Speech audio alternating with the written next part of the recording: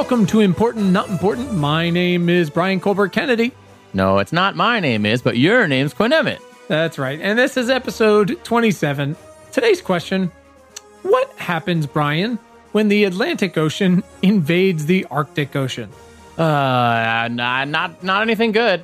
I thought you were going to say, I'm not qualified to answer that, which would also have been the correct answer. Yes, two correct answers. On the other hand, our guest is Julia Robertson. She's the Vice President of Relations for the Ocean Conservancy in sunny Washington, D.C.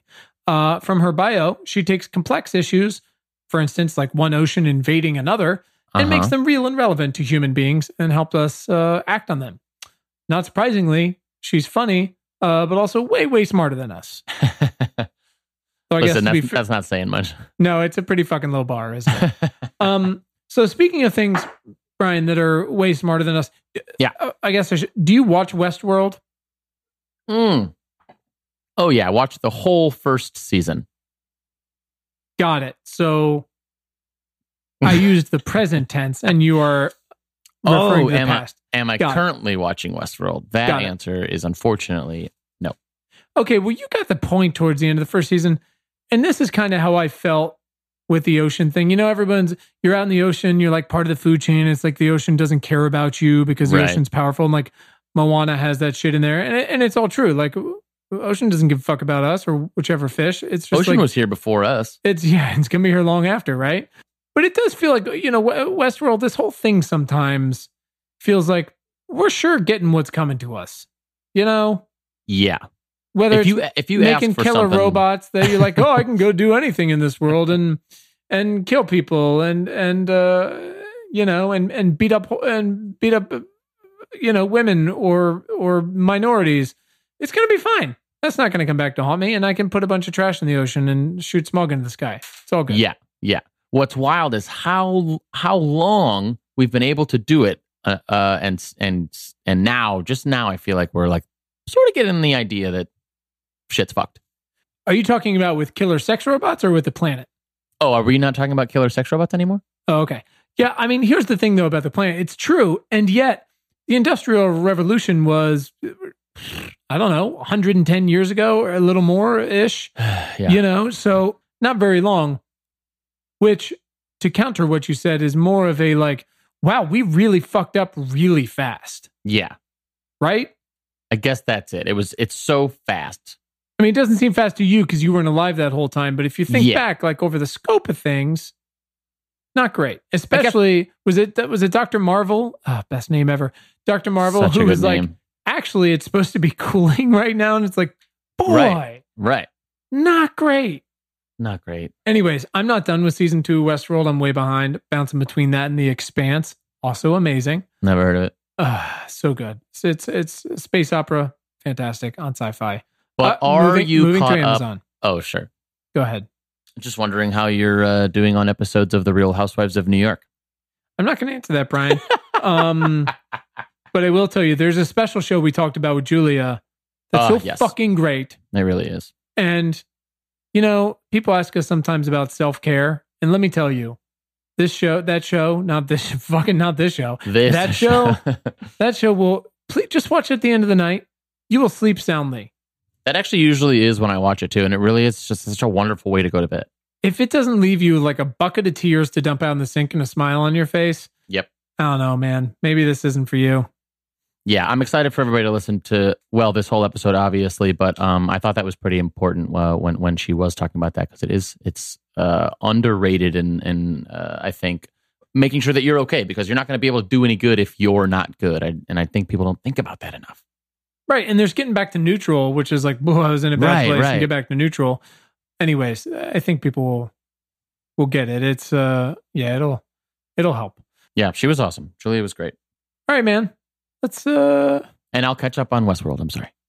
And what was the soundtrack you still haven't listened to? What's that called again? Yet another episode of this podcast has come and gone, and I still have not listened to the Greatest Showman soundtrack. It's like you don't have a million dreams, or you haven't come alive yet. I am alive. I do have a million dreams. But you're not dreaming with your eyes wide open. God, I wish you would stop saying that. Okay, let's go talk to Julia. Let's go talk to Julia. Our guest today is Julia Robertson, and together we're going to ask, what happens when the Atlantic Ocean invades the Arctic Ocean? Julia, welcome. Thank you. Thank you so much for having me. I'm happy to be here. For sure. The feeling is mutual. So really quick, Julia, just tell us who you are and what you do. So my name is Julia Robertson. I'm Vice President of Communications for Ocean Conservancy. We are a nonprofit dedicated to ocean conservation, as you might have guessed from the name of the organization. Oh, shit.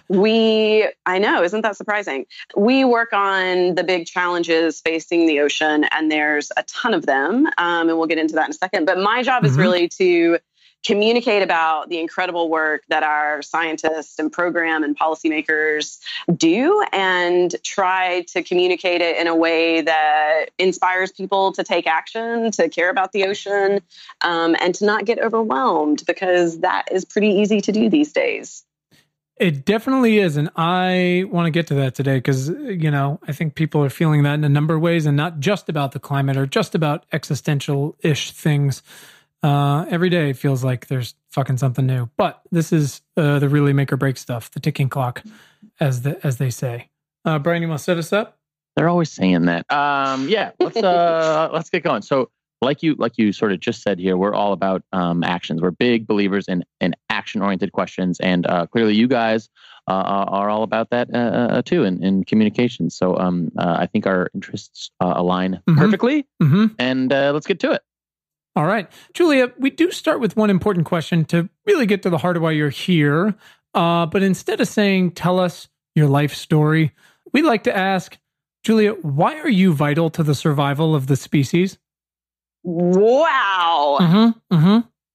What do you mean? That's just a normal everyday question.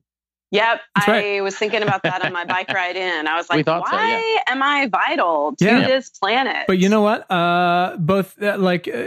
Think about it. Be bold and be honest. Wow. You are here for both on the podcast and on this planet for some sort of reason. Either you feel like you were born into it, or you've made yourself of it, or you've discovered that's what you're interested in. So why are you in this time of necessary action vital to the survival of the species? Oh, wow. This is an amazing question. And I'm probably going to have a ridiculous answer, but I'm definitely going to go home and think about this more. Okay. But I feel like one of the reasons that I'm here, tailor-made for this moment in time, is that I am at heart an optimist. My default is to see and believe that there are still amazing things that we can do to, help each other and help the planet. And it sounds really cheesy, but my default is not dark. And I think that that kind of optimism is probably needed to get us not just through, these times right now, but hopefully to solve some of the bigger problems that we're facing as a society. And also to remember that we're all people with feelings and, likes and dislikes along the way, which I've been trying to remember because I think I forgot that for a little while. So, easy to do that when this is the lazy explanation, but the other side has never really given a shit about your thoughts and feelings. So, but it's important that we do that because that's the only way we're going to help move them over to action. So listen, Julia, next thing we want to do is we usually try to do is establish some context for today's question because it's a weird one, but it's an important one. That means it's time for something we call Context 101 with Professor Brian. Legend has it, Professor Brian has been expelled from a number of high-profile institutions of higher learning. What? Variety of honestly pretty soft misdemeanors, mostly involving parking tickets, but we don't like to live in the past here at Important Not Important. They shouldn't charge that much for street cleaning. Okay. Yeah, fair point. Whatever you say, pal. So Brian, tell us, give us your book report. What have you learned about the ocean this week? Well, it's big. Good start. Oh my God. Right here, right out of the gate. Huge. It's huge. And it's the only one in our solar system that we're 100% sure about. 100%. Europa is cool. And Saturn's moon, what's Saturn's moon called? Enceladus. Yeah, Enceladus. God. They're like the new kids on the block. Maybe there's something going on under the ice, but we don't know yet. Oh, I hope it has like thousands of teeth, whatever it is. Yeah, no. All right. Anyways, ours is pretty awesome. Right? It's salty, so don't drink it. There's that. And Can I just say you get major points for saying the ocean singular? Because a lot of people talk about the ocean plural, and we tend to think of it as just one ocean that happens, to be separated by different landmass. So yay, way to go with the singular. Good job, Ocean Brian. You can stop singular. right there. Thank you. I'm basically a scientist. No, I'm not. Okay. Always right, with your scientists, man.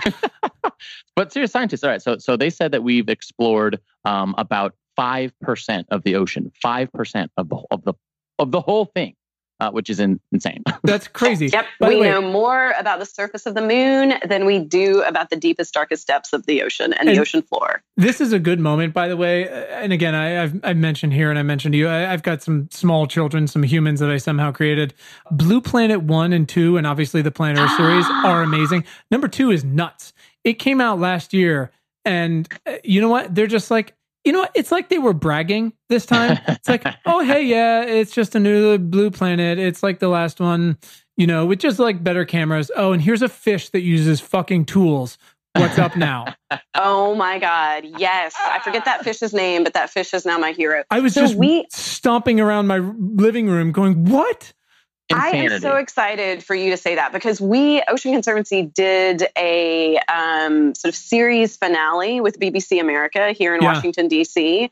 And so we showed episode 7 on the big screen at the museum, and it was amazing. It's amazing to see in your living room just the incredible technological advances that enables the producers and the videographers to capture this crazy animal shit that they do. It's incredible. And then to be able to see it on the big screen and to like hear David Attenborough's voice, talking about why he's still hopeful. Yeah. It was the highlight of my year. It was incredible. Oh yeah. I watched it sober, but just as a reminder, like marijuana is legal in a lot of places. And if you haven't seen that shit until like you've been high, wow. Do you know that it was the #1 show in the UK last year? So imagine Blue Planet 2 beating like the Super Bowl or the Game of Thrones in the United States. Well, I hope so. They're a bunch of fucking islands and they've got some shit coming towards them. So Game of Thrones is pretty good though. All right. Okay. So yes, by the way, I think it's called a tusk fish. We can get back to it later. Okay. Yes. Yeah. So it's point is it's incredible out there. But we have a slight issue where the ocean absorbs most of the CO2 that we're pumping out. And it seems like, like the ocean's had enough of our shit, basically. Mm-hmm. It's getting way warmer. The underwater river things that drive like our shipping commerce and weather, they're changing. Jet streams? Is that the technical? No, jet streams are in the air. It's the underwater ones. The underwater jet stream. It's the Gulf Stream and like the currents. Yeah. The ones where a couple months ago, they're like, they're reversing. I'm like, that's not great. And they're slowing down. Good. Yeah. Yeah. So, the ocean is like we just said, it's one big ocean. It's all connected despite the 5 names, but they're not all the same, like composition and temperature wise. The Arctic and the Antarctic, clearly they're colder, or at least they have been for a few millennia. Fucking cold. Cold, freezing balls cold, very cold. Right. Or they used to be until until humans. Right. So and also funny story, the Arctic, that's the one up top for those of you who, like me, are constantly wondering why they named it Arctic and Antarctic. They're basically the same thing. But anyway, that one's getting invaded by the Atlantic Ocean. Right. That's what the news says. That's according to the news. Which, like we said, it seems like every week you hear about something that's contributing to the warming of the Arctic and all the ice. And well, if you have heard that, you're right. Right. And this one's bad. Yep. Thanks, Brian. That was great. So with that, for some just enlightening context, let's crack down. Julia, we've talked about this. We're going to address it sort of comprehensively, but exactly what happens with the Atlantic Ocean invading the Arctic Ocean? What the hell is going on? Again, I know you're not a marine biologist, and you're more on the policy side, but maybe you can help us understand it a bit. Sure. Well, I think there's a few things that are happening, right? So the Arctic is indeed warming. It is one of the fastest warming places on the planet. And fun fact, the Gulf of Maine is also one of the fastest warming bodies of water on the planet. And so, there's all sorts of things that are happening when, usually cold water is meeting much warmer water. So it changes the makeup of the water column. It changes the makeup of, the ice that is the sea ice that is traditionally in the Arctic and in the, North Atlantic. And it changes, the types of fish and fisheries that are available in these areas. And so, there's a lot of things happening to the ocean. And, a lot of that is being driven by climate change. That is one of the single biggest issues facing the ocean right now. And, just to touch on one of the things I mentioned, fisheries, for example, lobster. Do you guys like lobster? What are you talking about? This is America, right? Exactly. Yeah. How can you not like lobster? Lobster roll, my personal favorite. So good. So good. So good with the butter and the lemon. Amazing. So basically, lobster are actually moving north. 90% of the catch in Maine is comprised of lobster. So that's like $1 billion industry. Those lobster are moving north, like they are headed to Canada. And if you look at the diversity of the fisheries that were traditionally caught in Maine, like even, 20, 30, 50 years ago, it wasn't just lobster. There were a whole host of other fisheries that were economically viable, that were part of these waters. And that is changing now. The lobster that were traditionally found in New England and Rhode Island and Massachusetts are now in Maine. Those lobster are likely going to be moving further north to Canada as the water warms. And so what does that mean for those communities that have depended on it? Sure. What does it mean for the North Atlantic? And the article that I read about the paper that you're referencing about the Arctic and the Atlantic meeting, it looks like that could be an initial boon for the cod fishery. But, what does that look like in the future? So there's just all sorts of things that are changing at a really rapid pace that we just don't know how it's going to affect us and the animals in the ocean. Yeah. And yeah, the fisheries stuff is just incredible. I don't think people realize that massive statewide or region-wide economies that have been built on this relative period of stasis there. The article, one of the things it was saying to get to the technicality of it is, this is from Axios, with less sea ice forming in and being transported around these two areas where they're meeting, there's less freshwater transport as well. It says this trend is key because it allows the well-mixed Atlantic waters to make inroads into the frontier region of the Arctic, in turn discouraging the formation of more sea ice and feeding an ongoing cycle. Good times.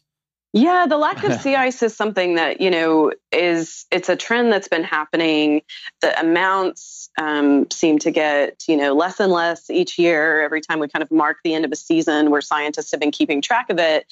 And it has a lot of implications for animals that depend on sea ice, that haul out on it. It also has, this is something that we don't often think about, but something that Ocean Conservancy is working on a lot is shipping and what this means for, what does shipping look like in an ice-free Arctic? Sure. In the summer months? Like there are a lot of, there's a cruise ship company that I think it's called the Crystal Serenity. Is that the ship that's actually, making the it's first amazing name. Yeah, the summer voyage, through the Arctic now that there's less sea ice. Sure. Wow. And so what does that mean if there are bigger vessels moving through these, very sensitive regions? These are places where it's polar bears, it's whales, it's some of the most incredible migratory routes for some of these incredible animals that you see on Blue Planet 2. And, imagine some of these big, these big vessels moving through these regions when there's not a lot of rules and regulations to keep track of. I love that too, because it just seems like that's the type of thing that like the average person wouldn't think about, is how does that change everything? It would, Right. It really does. I also just want to point out, it's pretty meta, but as much as we try to make these like podcast episodes evergreen and not so timely, this news item isn't, hey, there's a hurricane coming right now. Great, right. It's going to be devastating, but it's over and then we deal with it. Oh, yeah. And they're coming. They are coming. Right. But yeah, so now what we're talking about is that, the Atlantic Ocean has started to, invade the Arctic, and it's not going to stop really as far as my medium-sized brain can comprehend. So it's something that we are going to be living with and feeling the effects of for the foreseeable future until Waterworld, basically. Right. Yeah. Right. Underrated movie. Yeah, and that's the thing. It's like some of these news items, again, and we cover them weekly, aren't just like this bad thing that's happened. It's like this has begun, or we've just realized that these things are begun, and now it's a part of our lives and our society. And so it's less breaking news and more about updates on those things. But this was just, again, where the Arctic is being assaulted on a number of fronts. This is just one that at least I, and probably then the masses after that have discovered. And again, it seems to be pretty vital. And here's the thing, we talked about this a little bit offline, I think, and I hesitate to ever paint these problems we're facing as greater than our capacity to deal with them, as much as we like to call them sort of existential-ish. But this one and seemingly ones like it do feel a little bit like a runaway train, right? The scope of the ocean can feel massive. Yeah. And isn't this really where it's like, it's not great now, but the effects are actually running 40 years behind comes into play. Like we're just like, you think it's bad now? Right. But look, I do always want to be honest. Like, it's not chippy optimistic over here all day. I mean, Brian is a lot of the time, and it's fucking annoying. But people sometimes even I have to vent. And like, our whole tone is built on like, hey, this sucks. Let's act on it. Or this thing is awesome. Here's how you can support it. Right. It does get heavy sometimes, but like you said, so you're an optimist and you deal with this shit every day. So that's got to be a pretty impressive superpower. So I want to capitalize on that today. And like you said, you're not a marine biologist. You're on the policy and communications front. So let's try to spend this episode now dialing into how we and our listeners can address and affect this issue specifically. Right? That's what you do with Ocean Conservancy. Yes, that's what you're all about. We do, exactly. And I mean, before we dive into, what people can do and how we at Ocean Conservancy have been inspired and continue to try to work with people to take action on some of these big ass issues, there's a lot of things that I see that actually do give me hope. It's not necessarily these types of news articles, admittedly, but when I first got into when climate change was really starting to become more and more a conversation that was happening in the marine conservation space, I was working on seafood at the time. I was working on sustainable seafood, and I had this moment, and I was like, "Holy shit! We should all stop working on seafood." Because there's not going to be seafood left. We just all need to shift to climate. Everybody, mass exodus to climate, people. We gotta do this. And I remember having these conversations with my boss, and he was like, there are things that we need to do today to make sure that we have we are fighting for the things that we care about, not just the things that we're scared of, which is climate. Sure. And so I feel like there really does need to be that balance. And so that's kind of one thing that I think of when I see these stories. And I think the other thing is that when I was working on, I started working on ocean acidification about 6 years ago. And that's a great topic that we can dive into a little bit because, some of the impacts that we're dealing with ocean acidification, which is the ocean literally becoming more acidic as carbon emissions are absorbed by the ocean. Some of the impacts that are being dealt with in the Pacific Northwest and in other places, the water that is impacting the businesses, impacting the ability for shellfish to grow, is 50 years old, which is also kind of cool that there's 50-year-old water. Sure. And there's much older water. But that's a great example of what Brian was just saying about how, some of these impacts we're going to be catching up to them.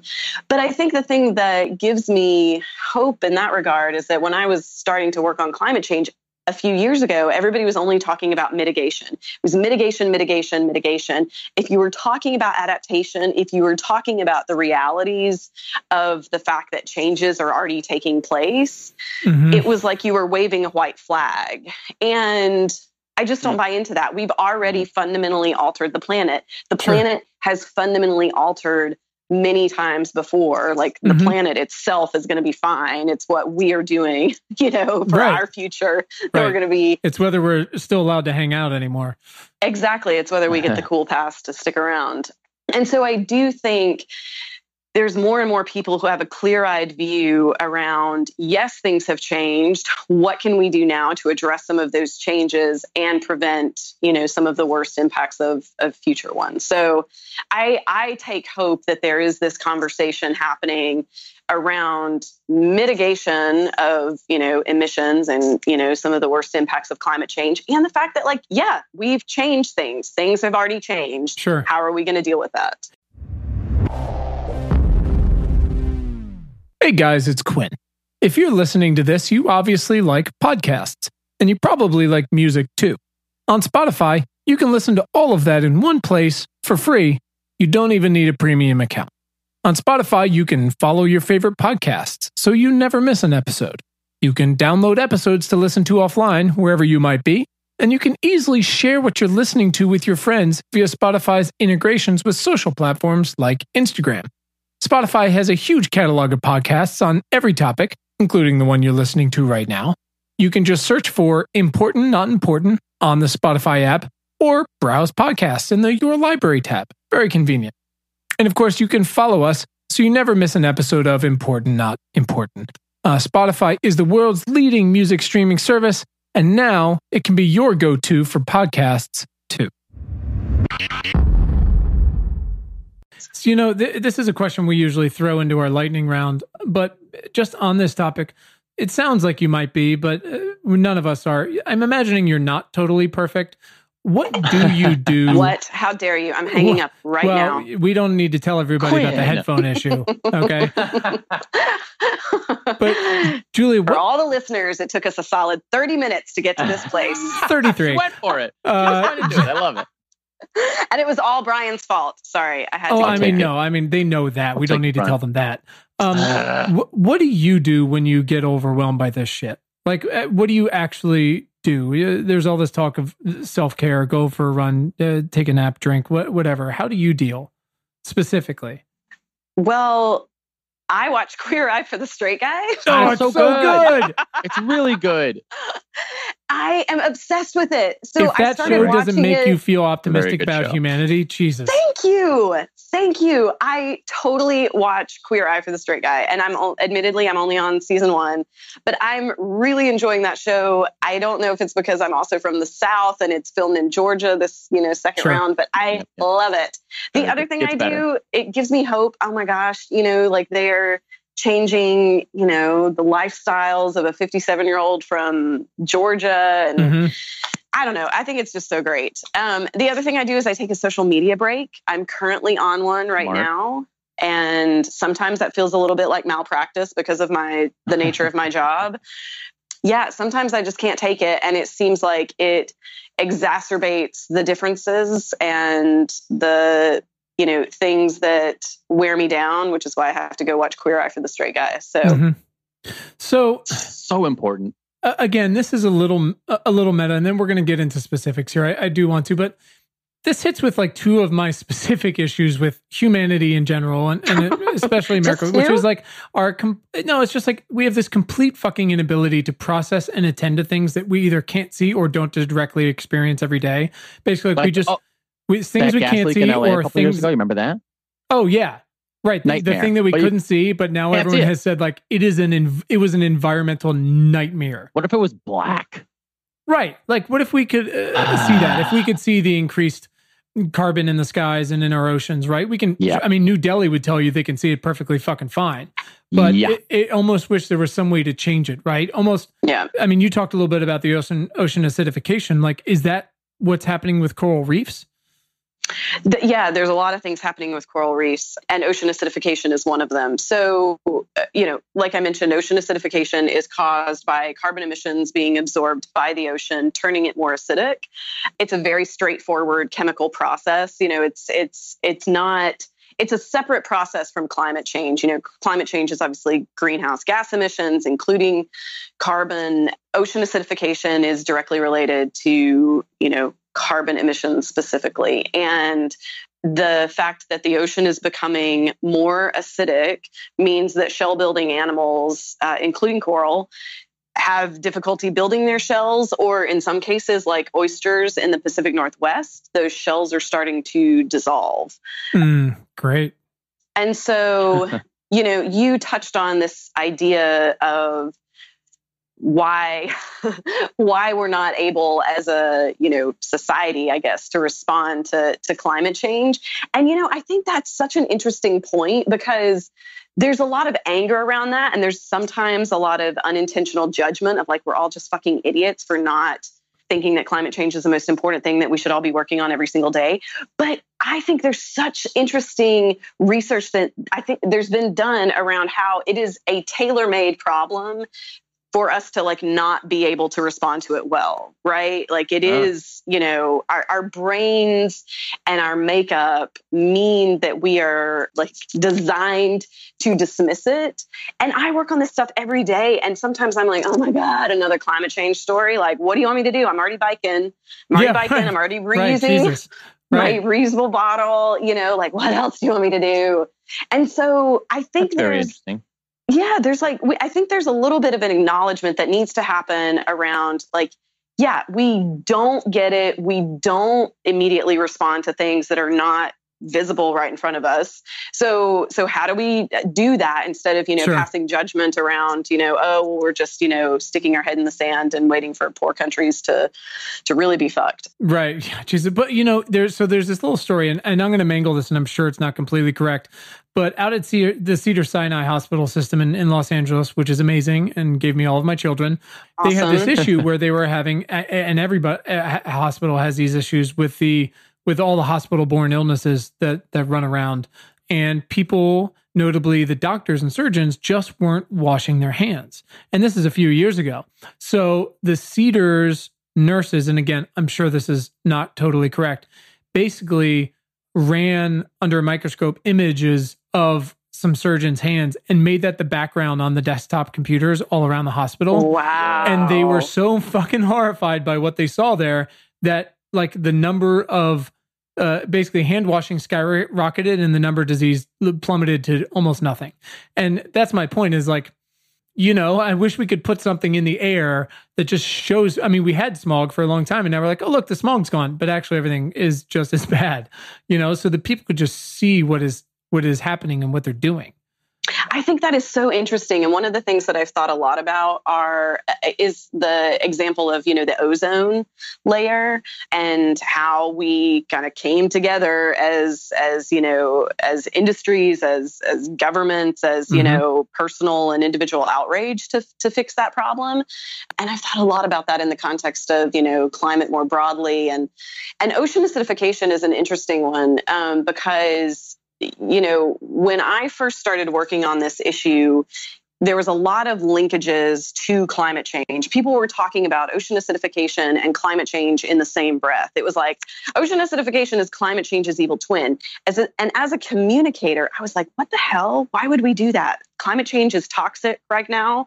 When we started working on it at Ocean Conservancy, it was, after the climate change bill failure in the Senate, Waxman-Markey, it felt like it was incredibly the most divisive it had been as an issue.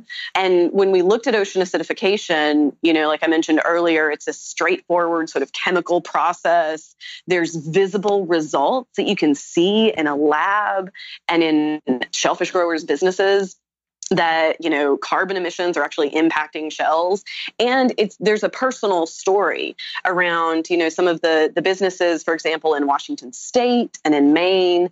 These are 5 and 6 generation businesses that employ, a significant number of people. In some cases, these shellfish farms and operations are the largest businesses in these rural counties and regions. And so the way Ocean Conservancy approached this issue is, rather than talking about the science of ocean acidification, the fact that the pH of the ocean is changing, we talked about the impacts that are actually occurring right now and the fact that it is impacting people and businesses today. So it's not like the perfect example of visible carbon emissions, which I agree would be incredibly helpful. But I feel like there's ways to take some of these issues to a more personal level and tell a story that makes it more real, that makes it, something that is tangible. And when we talked about this issue on the Hill in Congress, we weren't asking decision makers to be like, and now you need to sign on to that really toxic bill on climate change, which is dead in the water. We weren't going from zero to the biggest ask we could make. We took a stepwise approach. We were like, okay, so this is a big ass problem. Ocean acidification is a fucking huge problem for shellfish growers in these places. Dungeness crab is a huge industry on the West Coast. Maine lobster, $1 billion industry for that state. Wow. We do not know how it's going to impact them. So let's start funding some research to figure out how that's going to work. And you're getting them in the door that way. And I guess it's easy for people to be like, oh, that little fish went away.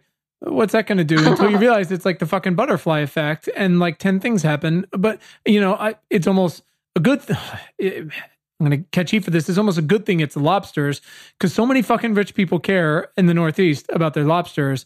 And when that industry goes away, oh my God. I mean, there's at least 3 states that are just decimated. Hey, whatever it takes to get through to everyone, I guess. Right. All right. So let's get to some specific actions we can take. All right. I have a feeling that our listeners feel, the same way we do.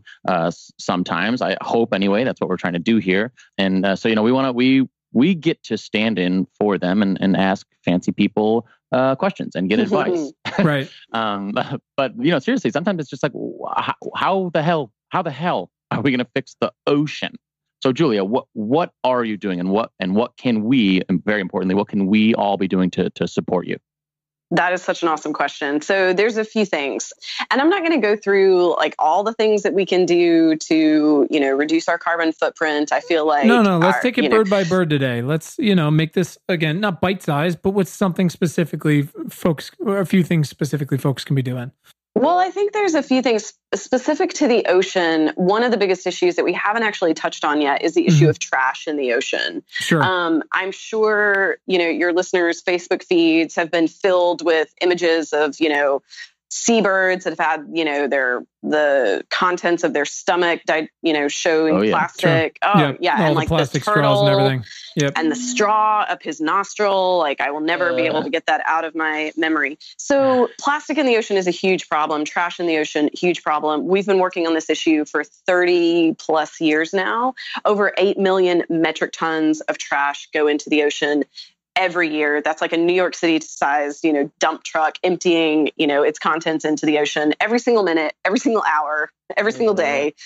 When you think about some of the bigger issues facing the ocean, like climate change, the Arctic warming, things like trash that we know how to solve. We can solve this. We created this problem. Mm-hmm. We can solve it.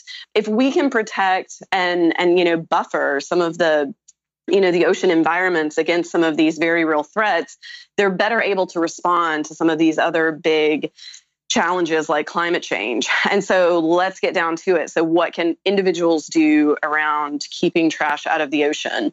There's a few things. First of all, skip the straw. We use an insane amount of straws. It's a preposterous, it's like a made up number. It's like 500 million straws a day or some shit. Yes. And that's actually, I think that number was figured out by a 9-year-old, which this 9-year-old has an amazing at this point, future. whatever. ahead of him. So I think there's some questions about the actual numbers, but yes, we use a ridiculous amount of straws as Americans every single day. Some people have very legitimate needs for those straws, and there's so many of us that do not need them and that could easily use an alternative or just not use a straw at all. And so I don't know if you guys saw the news this week, but Starbucks announced that they are phasing by 2020, I think. By 2020, phasing straws out of all their stores worldwide by 2020. And that has the equivalent of something like 13,000 metric tons of straws that, that could potentially make their way to the ocean, but that are not going to now. So that's a huge leap forward by Starbucks. And we want other companies and businesses to follow suit. So skip the straw, bottom line. We don't need them. And then the second thing that I think people can do that we have been organizing for 30 years is something called the International Coastal Cleanup. Every September 15th, we have people around the US and around the world come out to a beach or a coast or a waterway or a river system and pick up trash for a few hours. And it doesn't sound like a lot. You can certainly say, well, what am I doing? But you're actually doing something for not just your community, but you're doing something for the ocean. And what we have found with cleanups and with trash in the ocean more broadly is it is a gateway issue to get people to care about some of these bigger problems like sustainable fisheries, climate change, and how it's impacting the ocean. We start with something like trash because it is something that literally all of us produce. We can see it, when we were talking about tangible, impacts to the ocean. Sure. Just about every beach in the world, you're going to be able to see trash on the beach or in the water. Come to Santa Monica. Jesus. Right. I think we actually have a cleanup that we're organizing there next Saturday. So you should come out out for the cleanup. Oh, really?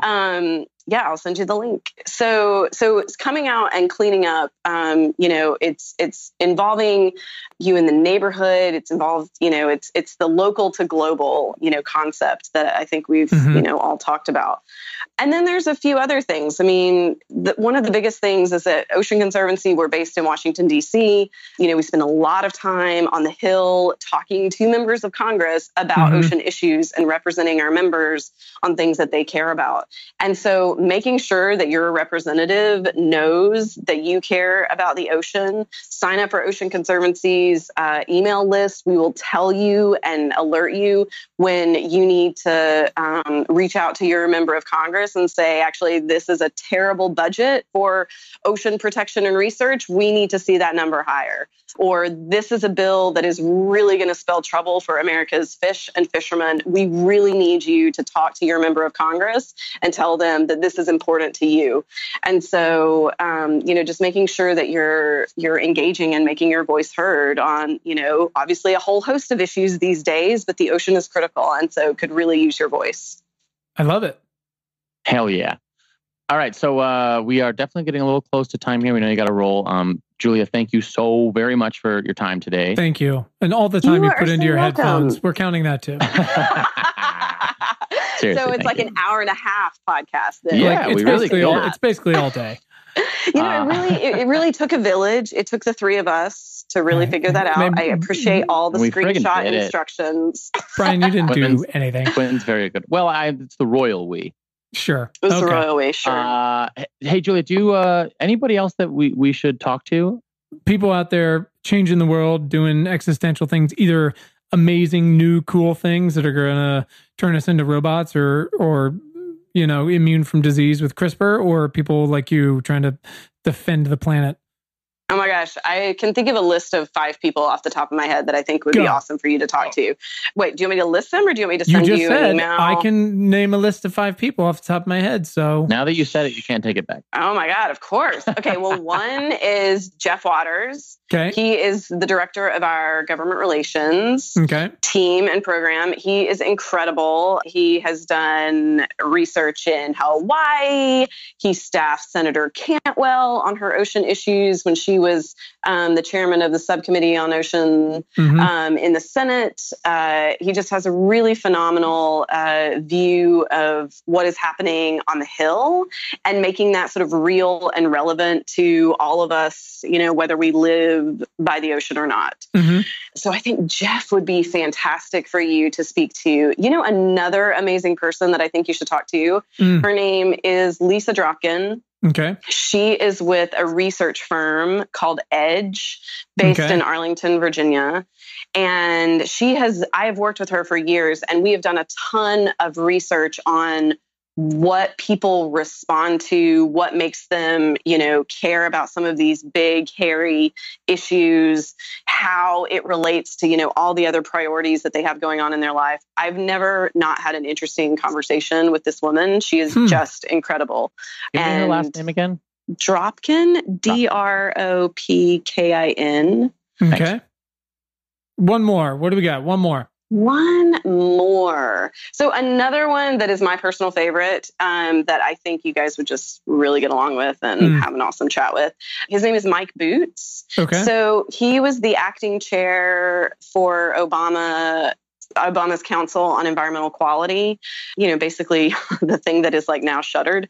Yeah, I was going to say, how's he enjoyed watching his life's work get wiped away? Yeah. He's an optimist too. Shocking. He was my old boss. And he's amazing. He did, after he left the Obama White House, he did some work with the Aspen Institute and is now with Bill Gates, and not the foundation, but, you know, the private office and the work that Bill Gates is doing. Sure. And, you know, on climate and clean energy in particular. So he's just an incredible person and a great conversation. So those are my three off the top of my head. Lovely. That's super helpful. Thank you. Yeah, we thank will you for that. Hit those humans you're up. so welcome. All right. I don't know if you heard, but we did mention a lightning round earlier, and the time for it is now. Yeah, it's lightning. Oh God. Okay. Yeah. Like well, you like hit me with the hard question right out of the gate. So now I'm curious what else is coming with the lightning round. This next one's pretty good. They bounce around. Julia, and this is sort of my Oprah moment. When was the first time in your life when you realized you had the power of change or the power to do something meaningful? What? Yeah. Sorry, not sorry.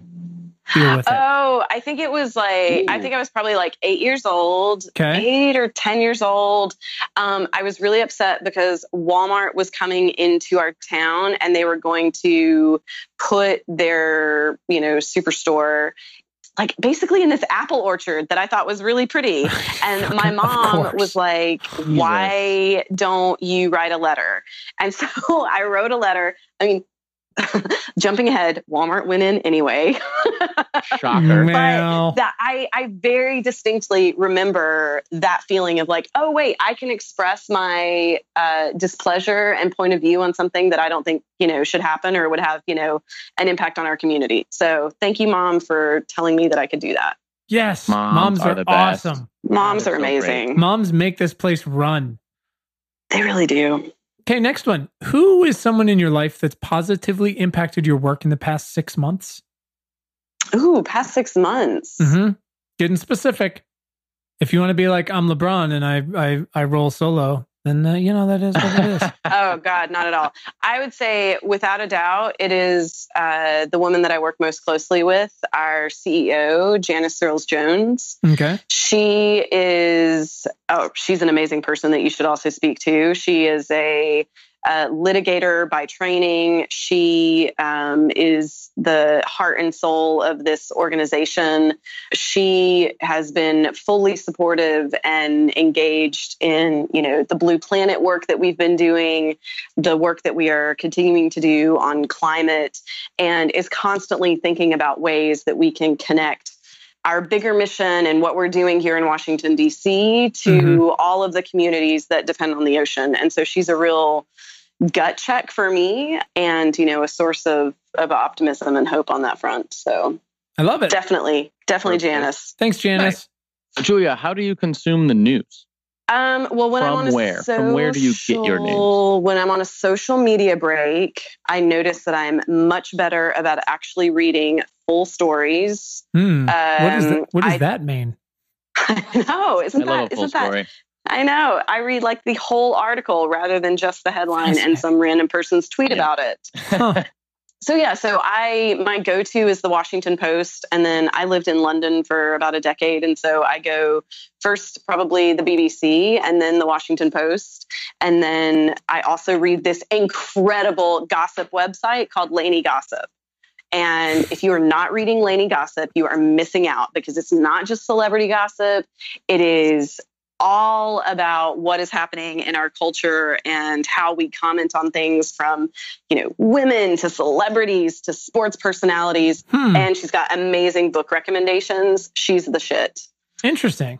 All right. Yeah, she's based in Canada. She's amazing. You guys should definitely reach out to her. Fucking Canada, always with the good people. Always with the good people. Brian, bring us home. I'm going to bring us home. If you could Amazon Prime one book to Donald Trump, what would it be? Oh my God. We have gotten a wide range of recommendations, and disclaimer, as always, you don't have to assume he will read it. Someone may read it to him. Could be a picture book, even an audio book. So let loose. Oh my God. So the first, one of my all-time favorite books is The Bluest Eye by Toni Morrison. Ooh, and that was one. that was right where my head went. And then I was like, he's never going to read that. Yeah, and then I went to Goodnight Moon. So good. Excellent book. So good. Right. We'll take them both. Yeah. Why? Let's go with both of them. I mean, because you've got the race issue, and then you've also got, sure, we're all people just wanting to go to bed safe and sound and happy. Yeah, absolutely. So if he could remember that would be great. I know you have about 90 seconds left. Last real question. How would you like to use this podcast to speak a little truth to power? Last thing you want to say? I would say that we need more people like you guys that are doing these things. I mean, this has been... This is great. I really appreciate the opportunity to talk about this, to talk about the things that are super important to me and so many of the people that work at Ocean Conservancy. And so thank you. Thank you for listening. I hope you sign up. Go to oceanconservancy.org. We've got all sorts of ideas and ways that you can engage Awesome. and become an ocean lover like all of us here. Awesome. I guess that goes with our last question. Where can our listeners follow you on the internet? Oh, well, you can follow Ocean Conservancy. We're at Our Ocean on the Twitters, and we're at Ocean Conservancy on Facebook and Instagram. Awesome. Perfect. Julia, this has been so fun once we finally got it going. Brian. Another dig. Yep. So thank you so much for your time today, and for all that you do and all your coworkers are doing, keeping the ocean running. We are trying to, and thank you guys so much for listening. We are so excited that we get to get our message out to new and interesting people, and that you guys are so fun to talk to. So thank you. Well, for now, you can say what you need to say after you get off the line. All right, Julia, have an awesome day. Thank you. Thanks you so much. Talk to you guys soon. See ya. Bye. Ciao. Okay. Bye. Thanks to our incredible guest today, and thanks to all of you for tuning in. We hope this episode has made your commute or awesome workout or dishwashing or fucking dog walking late at night that much more pleasant. As a reminder, please subscribe to our free email newsletter at importantnotimportant.com. It is all the news most vital to our survival as a species. And you can follow us all over the internet. You can find us on Twitter at importantnotimp. Just so weird. Also on Facebook and Instagram at Important Not Important, Pinterest and Tumblr, the same thing. So check us out, follow us, share us, like us, you know the deal. And please subscribe to our show wherever you listen to things like this. And if you're really fucking awesome, rate us on Apple Podcasts. Keep the lights on. Thanks. Please. And you can find the show notes from today right in your little podcast player and at our website, importantnotimportant.com. Thanks to the very awesome Tim Blaine for our jammin' music, to all of you for listening, and finally, most importantly, to our moms for making us. Have a great day. Thanks, guys.